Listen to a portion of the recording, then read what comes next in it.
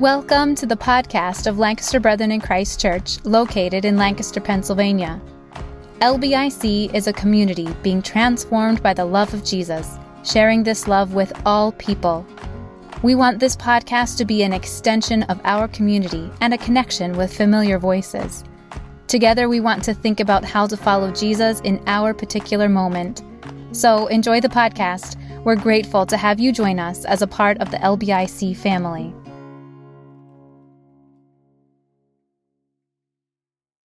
If you want to put up the picture, we'll begin with. So Lent, as Jane talked about, Lent is often seen as a pilgrimage. There is language of pilgrimage that is used for the Lenten season, these 40 days where we focus specifically on a particular journey, the journey of Jesus to the cross. And so we're going to use the passages that are given to us in the lectionary this morning. A lot of them revolve around this idea of pilgrimage. Brian Zahnd says a pilgrimage is a spiritual journey. It's a journey with a spiritual purpose. And so we're going to think about what it means to and how we take that journey this morning. What characteristic, and Brian's already been singing about it, or leading us in singing about it this morning, the characteristics of trust and faith that are a part of leaning into how we walk out this pilgrimage. But this is a picture that hangs in my study wall, study here in church. So Eugene Peterson, a while ago, he wrote something. He's like, I don't know why they call it a pastor's office. What you do in there is not an office. You don't conduct business. You should study. And so I've named it the study because it just sounds fun. I don't have a pipe in there. Don't worry. Anyway, so I do have a lot of books, though. So in my study, there hangs this picture. It was given to me by Ruby, my wife, and a friend of mine, Craig, when I left Canada to come down here and pastor at LBIC. And if you can see at the top, there is some writing and some scribbling in the background, and there's a pen that's laying there. Those things are pictures of my journal. And so it says, as you can read, it says, faith is a journey. And this kind of language, pilgrimage, journey, are very helpful for me when I think about what it means to follow Jesus. It's a language, it's a metaphor that is very invitational and descriptive for me of what it feels like for me to follow Jesus with my life. There's another psalm, Psalm 84, 5, that is, Psalm 84 is a psalm that I want one of the scriptures I want to be read and used at my funeral, hopefully later than sooner. But it has this line from verse 5. It says, "Blessed are those whose strength is in you, whose hearts are set on pilgrimage." That hearts are set on pilgrimage is language that I really identify and resonate with almost as a prayer. God, help me to pilgrim well with you through this life. This idea of journey and journey language, and we can talk about this a little, maybe talk about it a little bit later. Everybody's on a journey nowadays, right? Every anniversary you see on Facebook, right? So good to do this journey with you, right? Anybody write that? You'll never write it anymore. So the journey language is altogether out there, but pilgrimage language is a little different because the focus is different. It's not just like we're meandering along together, but there's a certain intention behind it in pilgrimage. Pilgrimage language is all over the Bible. So faith is a journey, like the picture is not necessarily a verse, so to speak, but we see it written all over the pages of Scripture and the stories of Scripture. I don't know if you ever think about it this way, but Adam and Eve set out on a pilgrimage, although it's east of Eden, it's out of Eden, but God follows them, and so there's pilgrimage language right in the beginning. Abram, who we'll look at in a little bit, sets out from the Ur of the Chaldees, from his land, from his family. He sets out to a land that God will show him. Israel wanders through the desert. Here's an interesting one. God is also a pilgrim, because God wanders with Israel through the desert. Naomi in the book of Ruth, Naomi pilgrims with Ruth back to Ruth's hometown, a land that Naomi does not know. Jesus is a pilgrim. He often describes himself as somebody who doesn't have a place to even lay his head. In the context of Lent, he takes a pilgrimage of 40 days and nights into the desert as he's led by the Spirit. The call of the disciples is not believe this and do that, but it's come, follow me, right? It's pilgrim kinds of language. And we see this continually on and on throughout the Scriptures. There are a couple ways that we can take this journey or this pilgrimage, make this pilgrimage, and I want to set them side by side this morning. The first one, and there's a definition of it in the bottom of your bulletin. The first one is what I want to call the secularist way. Let me first describe secularism. Shaler Matthews describes secularism using the phrase God emeritus. Okay, so if you don't know what emeritus is, it's somebody who has had an impact, usually in an institution or an organization over a certain period of time, and in order to honor them as they leave and no longer have any power or influence in the organization, they give them the title emeritus. And so secularism very simply says, God emeritus. God, you have had some influence in the past. You have been the center of things in the past, but you no longer have influence anymore. We want to honor maybe what you've done in the past, but that's simply not what we are, where we're at anymore. So Pope Benedict had Pope Emeritus, I can't remember his name offhand. I can picture him, Joseph Ratzinger, right? No? Thank you. Whoever that one person was. Familiar with your Catholicism?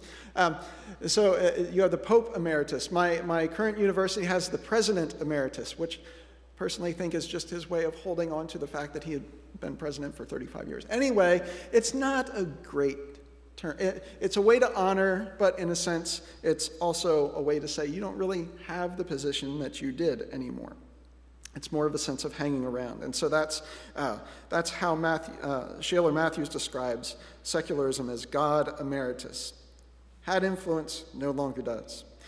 Secularism has also been described as functional atheism, and this is the quote that's in the bottom of your bulletin from Parker Palmer, who's a teacher and an author. He says that functional atheism is the belief that ultimate responsibility for everything rests with us. This is the unconscious, unexamined conviction that if anything decent is going to happen here, we are the ones who have to make it happen. A conviction held by people who talk a good game about God. And so we can be functional atheists in the church, right? We can believe in God, but we can also believe that if anything is going to happen here, it's going to be up to me, not up to God. Functional atheism or secularism is the old language of we are captains of our own ship and masters of our own fate. It's up to us to get to our destination. Secularist journeys are self-determined, and so they focus on a particular arrival that is determined by us. We set the destination where we want to go. We also justify whatever means it takes to get there. And so secularism not only determines its own sort of end, but it also says whatever means it takes for me to get there are justified. And so we even see this sometimes in the church where you can have a good end, but the means in which you take to get there is less than good. So sacred journeys, pilgrimages, can be done in secularist sorts of ways. You can embark on a spiritual pilgrimage, so to speak, in a secular way. You can take a sacred journey that you think is towards God, but it's based upon your own self, your own works, your own determination of means. But sacred pilgrimages are different, and that's what we're going to look at this morning. We want to look at Romans chapter 4, so if you have your Bibles, you can turn there. We're going to look at verses 1 through 4, and then we'll flip backwards to what Paul's talking about in Romans chapter 4 to Genesis chapter 12 and the story of Abram. So if there's the secularist way, which is self-determined, you determine your end, you determine your means, God emeritus is the phrase that is used. God no longer has influence or power. If there's that way of doing things, then the contrasting way is that of a path of faith. And so faith is something that we've talked about or sung about a lot this morning. The secularist pilgrimage is based on the work that we put in to give it meaning. Sacred pilgrimages, though, are based upon faith. Or I think maybe a better word for faith is trust. A giving yourself to God who invites us to come and to follow and bestows something then upon us along the way. I think that's the most important contrast between the secularist and the sacred view of pilgrimage. The secularist, whatever is bestowed upon you is earned, and we're going to see this in Romans chapter 4. And friends, we can earn very, very little. We can become very, very tired in trying to earn our meaning and our sense of worth and our identity. But in a sacred journey in faith is leaning into God and receiving something that God bestows upon us. It's not determined by us. It's not determined upon our merit. It's not determined upon our imagination, because we can't even imagine it. But it's something that is bestowed on us by God. So let's look at Romans chapter 4, verses 1 through 4. Some context here in the verses that we're reading. Paul is trying to help Jewish Christians make room for Roman or Gentile Christians. And he's trying to help them to do that by unpacking how they understand the law. The law is, in its simplest form, is the Ten Commandments that are given to us in Exodus and then in Deuteronomy again. It's built upon, through oral tradition throughout the Old Testament, to contain, I think, 600 and some laws afterwards. But the law is what the Jewish people considered themselves to be given by God, was given by God, but it's what made them special. It's what set them apart. And it did set them apart. But Paul's arguing here that it's not in an exclusivist way to exclude others, but the intention of the law is to do something different. So, Romans chapter 4, verses 1 through 4, I'll just give some commentary along the way. What then shall we say that Abram, our forefather, according to the flesh, discovered in this matter? And the matter here is the relationship between law and faith, with certain Jews feeling like Gentiles were excluded because they weren't the ones given the law. So the difference between law and faith. Verse 2, if, in fact, Abraham was justified by works, he had something to boast about, but not before God. What does Scripture say? Abraham believed God, and it was credited to him as righteousness. Pause here for a minute. This is already written down in your bulletins for you, but it's interesting to think about the term righteousness and what righteousness means here. It's used several times in the passage, and kind of the working definition from the Greek word righteousness that we'll use this morning is the state of being as we ought to be. The state of being as we ought to be. Verse 4 and 5. Now to the one who works, wages are not credited as a gift, but as an obligation. So if you work, you need to get paid. However, to the one who does not work, but trusts God who justifies the ungodly, their faith is credited as righteousness. And so what Paul is doing here is drawing a contrast between their understanding, drawing a contrast in their understanding of righteousness. Does righteousness come about by works? So if I do this for God, then God has to do this for me.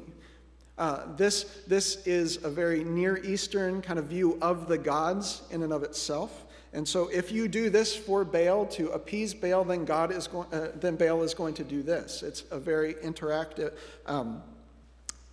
That's how God and man interact in that sense. So it's an obligation of the gods to respond to what they have done. Or, as Paul's suggesting, is it credited by faith? Or is it done by trusting God, that it is given by God? Is righteousness something that is given by God rather than earned? What Paul's trying to clarify here is that righteousness, the state of being as we ought to be, is not something that can be earned. righteousness, the state of being as we ought to be, is not something that can be earned. Earned righteousness is self-righteousness. Now, when we think of self-righteousness, we might think of somebody who's really prideful, who holds it over your head, those kinds of things. That is a way to think of self-righteousness, but that's not necessarily the way that I want to talk about it this morning. Self-righteousness is a sense of being in the state of who you ought to be depends on you. So self-righteousness is not necessarily a prideful sense in this way. It is, but it's not in this puffed up, big-headed sense. But it's saying that self-righteousness, being in the state of who you ought to be, depends on you, on yourself. And if you can see, the secularist view that depends upon itself to determine its ends and its means kind of goes hand in hand with this. The Jews Paul is talking to are arguing that righteousness, the state of being as you ought to be, comes through obedience to the law, and that only the Jewish people can be righteous because they're the only ones that have the law. But Paul's suggesting something different. He's suggesting a different function of the law, that the law was not intended to make you righteous, but the law instead it kind of flips it on its head. And what the law does is help you understand that you cannot be righteous by your works. You cannot become in the state of who you ought to be by your own works. See, Jesus says something different to the Pharisee, or something similar to the Pharisees, right, as he's interacting with the Pharisees, who externally would say they have fulfilled the law perfectly. There is an external way that you can fulfill the law perfectly, but Jesus says to them, you're missing something on the inside. You might be externally doing all the right things, but internally your hearts are far from me. So instead of righteousness being at the state of being as we ought to be, a sense of wholeness, a sense of completeness, coming from our own works, coming from our own efforts, that's one way to approach it. That's the works kind of centered view. That's also the secularist sense in our day and our age. There is an alternative, where the state of being as we ought to be comes from beyond us to us as the gift of God, who justifies, who makes right all the ungodly. Any ungodly in the house? Oh, come on now. Like all of us are. God justifies the ungodly. And faith is leaning into this God who makes us as we ought to be, even in the midst of our ungodliness. Now, why does God do this? Why would God do this? This says something not about who we are. It says something about the nature of who God is. God desires to bestow on all of humanity the sense of being as they ought to be, in the midst of their ungodliness. Paul talks about it as being credited to them in the midst of their debt, in the midst of their sin. It's not something that they earn. Now, this is not to say that works don't matter. What you do doesn't matter. That's not saying that what we do does not matter. Works are important, but works are important for a different reason. It's not to earn righteousness, not to earn being as we ought to be, but it is to reflect righteousness. Okay? There is a big difference there. Rather than works and what we do being done to earn a sense of wholeness and completeness that is often self-defined. Instead, what works do is what has been done to us by God is reflected then in the works that we do. It's not an earning, but it is a reflection. It is a witness that we bear to what God has done in us. This is kingdom of God language, right? We want to reflect the kingdom of God to the world. Kingdom of God being the way as things ought to be. And through our works, we reflect that. Paul repeats throughout this section that it's by faith that Abraham, or in a minute we'll look, his name was Abram at the time, it's by faith that Abram walked. And faith here simply means a trust by giving himself fully to God. His righteousness, Abraham's righteousness, was not done because he did everything perfectly. His pilgrimage was not determined righteousness. His journey with God was not determined righteousness by the way that he walked his journey perfectly, because he didn't. Genesis chapter 12 starts the story of Abram, and it's not before Genesis 13, then 14, then 15, then takes a break, that you find out that this guy is a flawed dude. Just like every other character in the Bible is flawed. And so the pilgrimage isn't determined righteous because he did everything right. Your pilgrimage is not determined righteous because you do everything right. In fact, failures are not the mark of a person's faithfulness. Let me say that again. Your failures, my failures, Abram's failures, any character of the Bible's failures, their failures are not the marks of faithfulness. David considered faithful in the midst of a lot of unfaithfulness, right? Abram, in this passage of Scripture, described as faithful in the midst of a lot of unfaithfulness. And so faithfulness has to be something bigger and greater than what you do and how you perform. Faithfulness is the trust in God, who is going to treat you mercifully and shape you into who you ought to be along the way, even as you are faithless, even as you do things that are faithless. And so our failures aren't the mark of our faithfulness. Faith, continuing to trust God who justifies you and I who are the ungodly, is what speaks righteousness and works righteousness into us. God credits it to us, right? And so if I'm going to credit Jane, I'm going to write her a check for $1 million.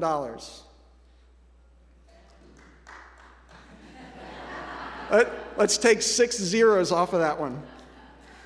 I'm going to write Jane a check. I'm going to give it to her on loan. It's credit, right? God is crediting. He's giving it to us ahead of time, before we even paid it back, because we can't pay it back. But God's giving it to us ahead of time, in the midst of and in spite of our debts. This is the nature of who God is. God gives to us what we don't deserve. We're the ungodly. God gives to us and wants to work into us the state of being who we're supposed to be before we can do it ourselves. Love it. Let's look at Genesis chapter 12 now and take this language of faith into this imagery and understanding of pilgrimage. Faith, leaning into who God is and what God does on our behalf, with it not being based at all upon our works. Faith is how we then walk the journey of pilgrimage. Trusting in God, not trusting in ourselves.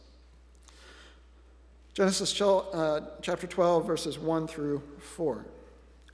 The Lord had said to Abram, go from your country. Listen to the repetition here. So it's going to go from big down to really personal. Go from your country, big picture. Your people, a little smaller picture. Your father's household, very, very small picture. To the land that I will show you. I will make you into a great nation, and I will bless you. I will make your name great, and you will be a blessing. I will bless those who bless you, and whoever curses you, I will curse, and all the peoples on the earth will be blessed through you. So Abram went as the Lord told him, and Lot went with him. Now, let's shift a little bit and just think about the nature of pilgrimage. The nature of pilgrimage.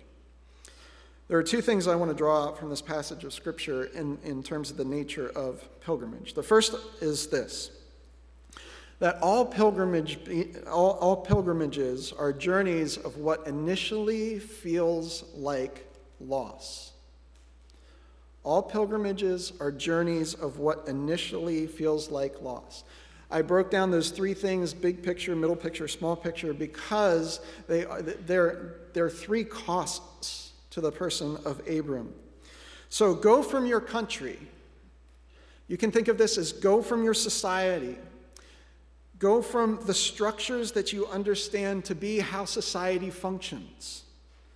Leave the place, in other words, where you understand how everything works. That's the first leaving. All pilgrimages are journeys of what initially feels like loss. You initially leave the place where you understand how everything works. Then it goes, then leave your people. Your people, especially in that time in Near Eastern cultures where they're based upon clans and extended clans and things, your people is your safety. Your people is what makes you secure from the other peoples that are around you. And so, Abram, leave what you've understood, but now also leave your safety. And then go from your father's household. Your father's household. Leave your family name. Leave your identity. And then go somewhere that I'll show you. Leave the way that you understand how everything works. Leave your safety. Leave your security. Leave your identity behind. And go to the land that I will show you. Pilgrimages, at least Christian pilgrimages, because we, especially within the context of Lent, are pilgrimages of what initially feel like loss because we are following a Savior whose pilgrimage was to a cross. There are things that must die, and part of the role of pilgrimages in our lives is to shed us of those things that must die and that we must lose in order to gain. And so in a way, Abram is moving into death. He's moving into non-existence. His understanding of security and how the world works, his identity as he knows it, is being left behind. Now, there's a great tension within spiritual pilgrimage, I think, because we're drawn by God. We feel this pull by God, somehow that we need to go, we need to trust, we want to trust. But at the same time then, we also find that there's something that we have to leave behind.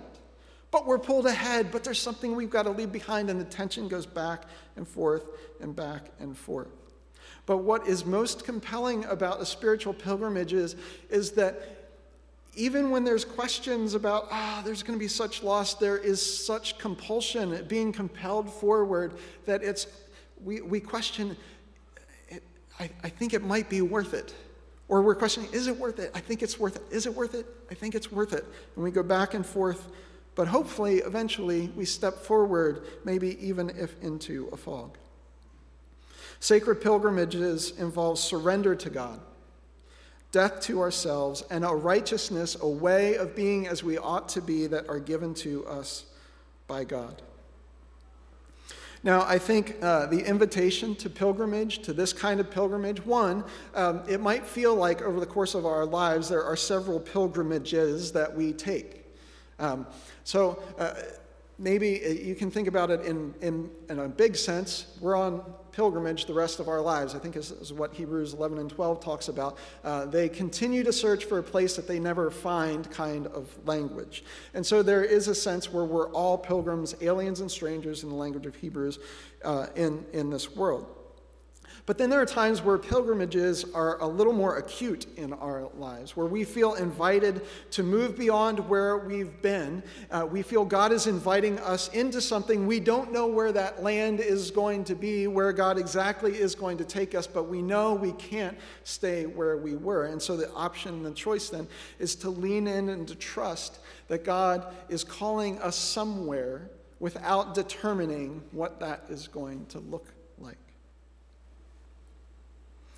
Not everybody takes a pilgrimage because it's a lot easier to stay home. It's a lot easier to maintain the status quo. It's a lot easier to fight to keep things like just as they've always been, right? This leads to my second thought on pilgrimage, and this is important. Blessing, which is all over this language that God gives Abram, blessing, or what we receive along the way as we walk the pilgrim way, Blessing cannot be imagined. Okay, the secularist says, I imagine what blessing lies ahead of me. Okay. The one that's based on works says, this is the end that I'm going to earn. Faith says, I have no idea what's out there, but I'm going to trust God, who is going to bless me, but I can't determine, nor can I imagine what that's going to look like. And here's why. You and I do not have the imagination to imagine the goodness of the good that God will bring to us. We don't have the imagination to imagine the goodness of the good that God desires to bring us. Anytime we imagine that end or what we think it should be, I guarantee you it's going to be off to the left or to the right, or to the up or to the down. Either way, you're going to miss it, because we do not have that imagination. Now, one of the interesting things about the Abram passage and the calling of Abram, we get some specific age markers as we go along through the life of Abram and Sarah. But in the beginning, we don't know how old Abram is when God calls him out of the Ur of the Chaldees. But in some of the reading this week, Jewish tradition has an idea or suggestion, and this is where some of the Hebrew scriptures are led to be conversational and imaginative, and I think it's fun and it's helpful. And so some of the Jewish thinkers say that he was 14 when he was called. Now, I wish I had a 14-year-old to stand up here with, a 14-year-old male, to hear these words: I will make you into a great nation, and I will bless you. I will make your name great, and you'll be a blessing. Let's try this again. I will make you a great influencer, and I will cause many followers to follow you, right? I will bless those who bless you and who like you, and whoever gives you a thumbs down or trolls you, I will curse. So Abraham went with the Lord, right? I don't know if Abram was 14, but it does give us a sense of how to think about blessing. Because to a 14-year-old, if Abram was 14,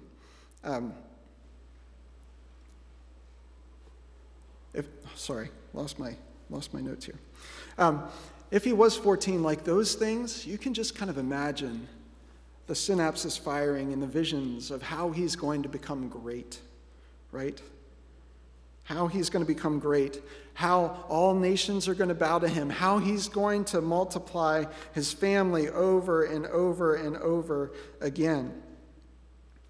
What he doesn't know as he sets off on this pilgrimage, and so he does have a cost, right? He leaves security. He leaves the way that he knows things are. He leaves his identity, but he has this promise.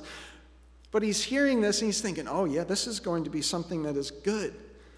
Remember though, that when God blesses us, we don't have the imagination to imagine the goodness of the good that God will bring us.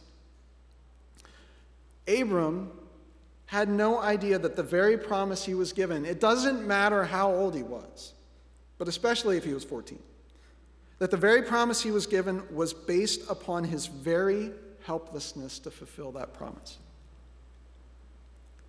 And so all this promise of God that God gives Abram is not based on anything that Abram can do.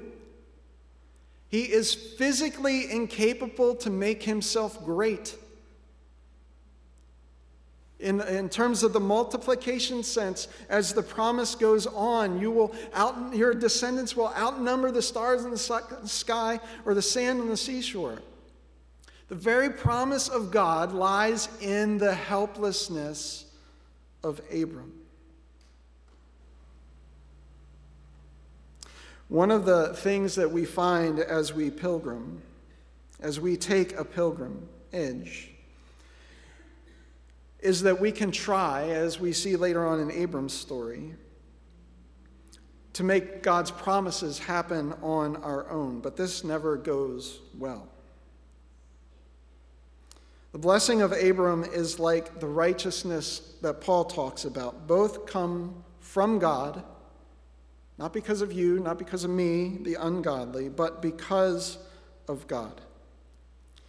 And the way that we walk the pilgrimage of faith is by leaning in and trusting God to do what only God can do in us.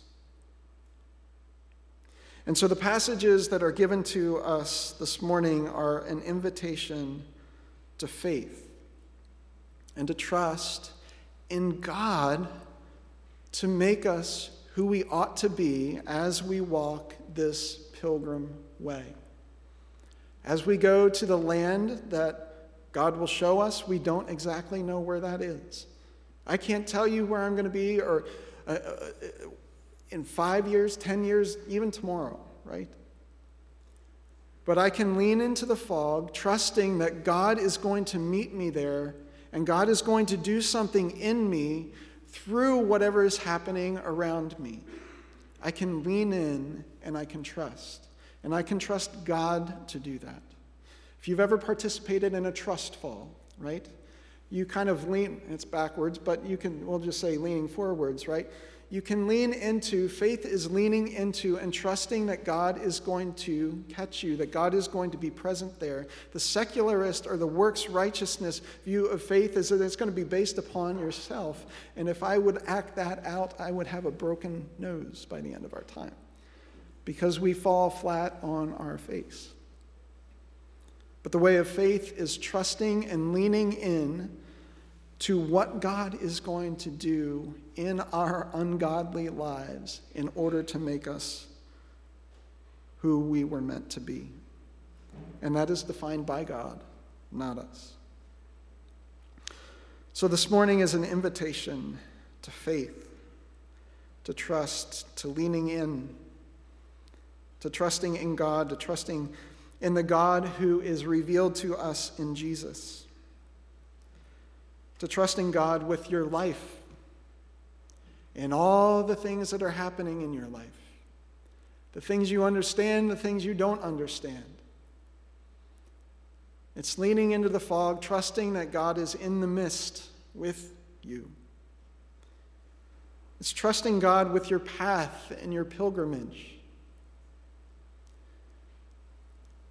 Friends, there are so many times, I think, in my life and lives.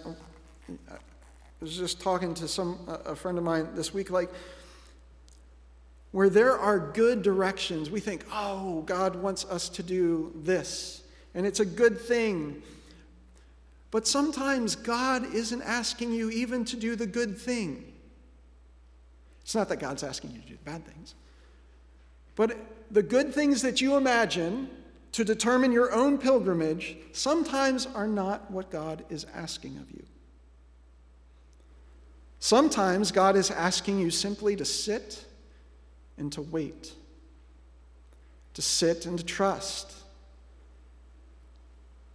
to sit and to let your own ego and your own sense of self-determination die.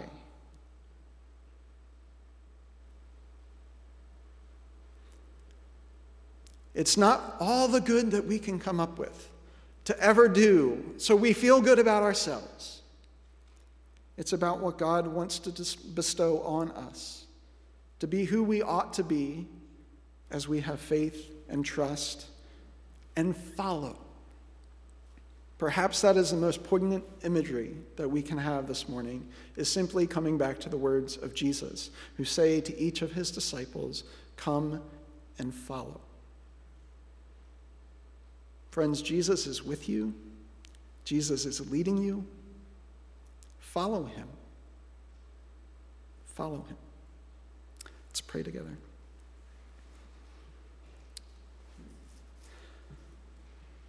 Just want to invite you into those two images of pilgrimage and service, if you want to come forward at this time too, to prepare for communion. But I invite you to sit, if you feel you're at a point in pilgrimage where there's loss, where it feels like following Jesus is going to cost you something.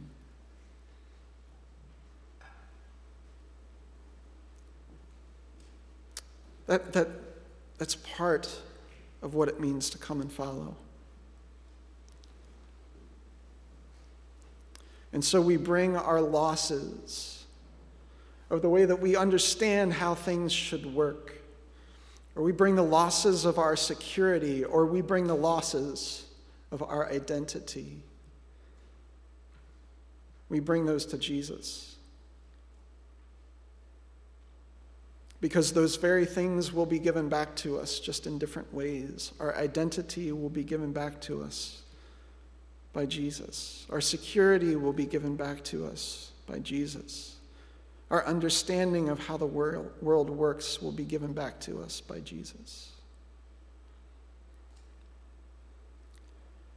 And then for those of you who feel like you are on a pilgrimage and you just don't know where this thing is leading to, or you think you have in mind where it's leading to, you've determined the destination and what it should look like.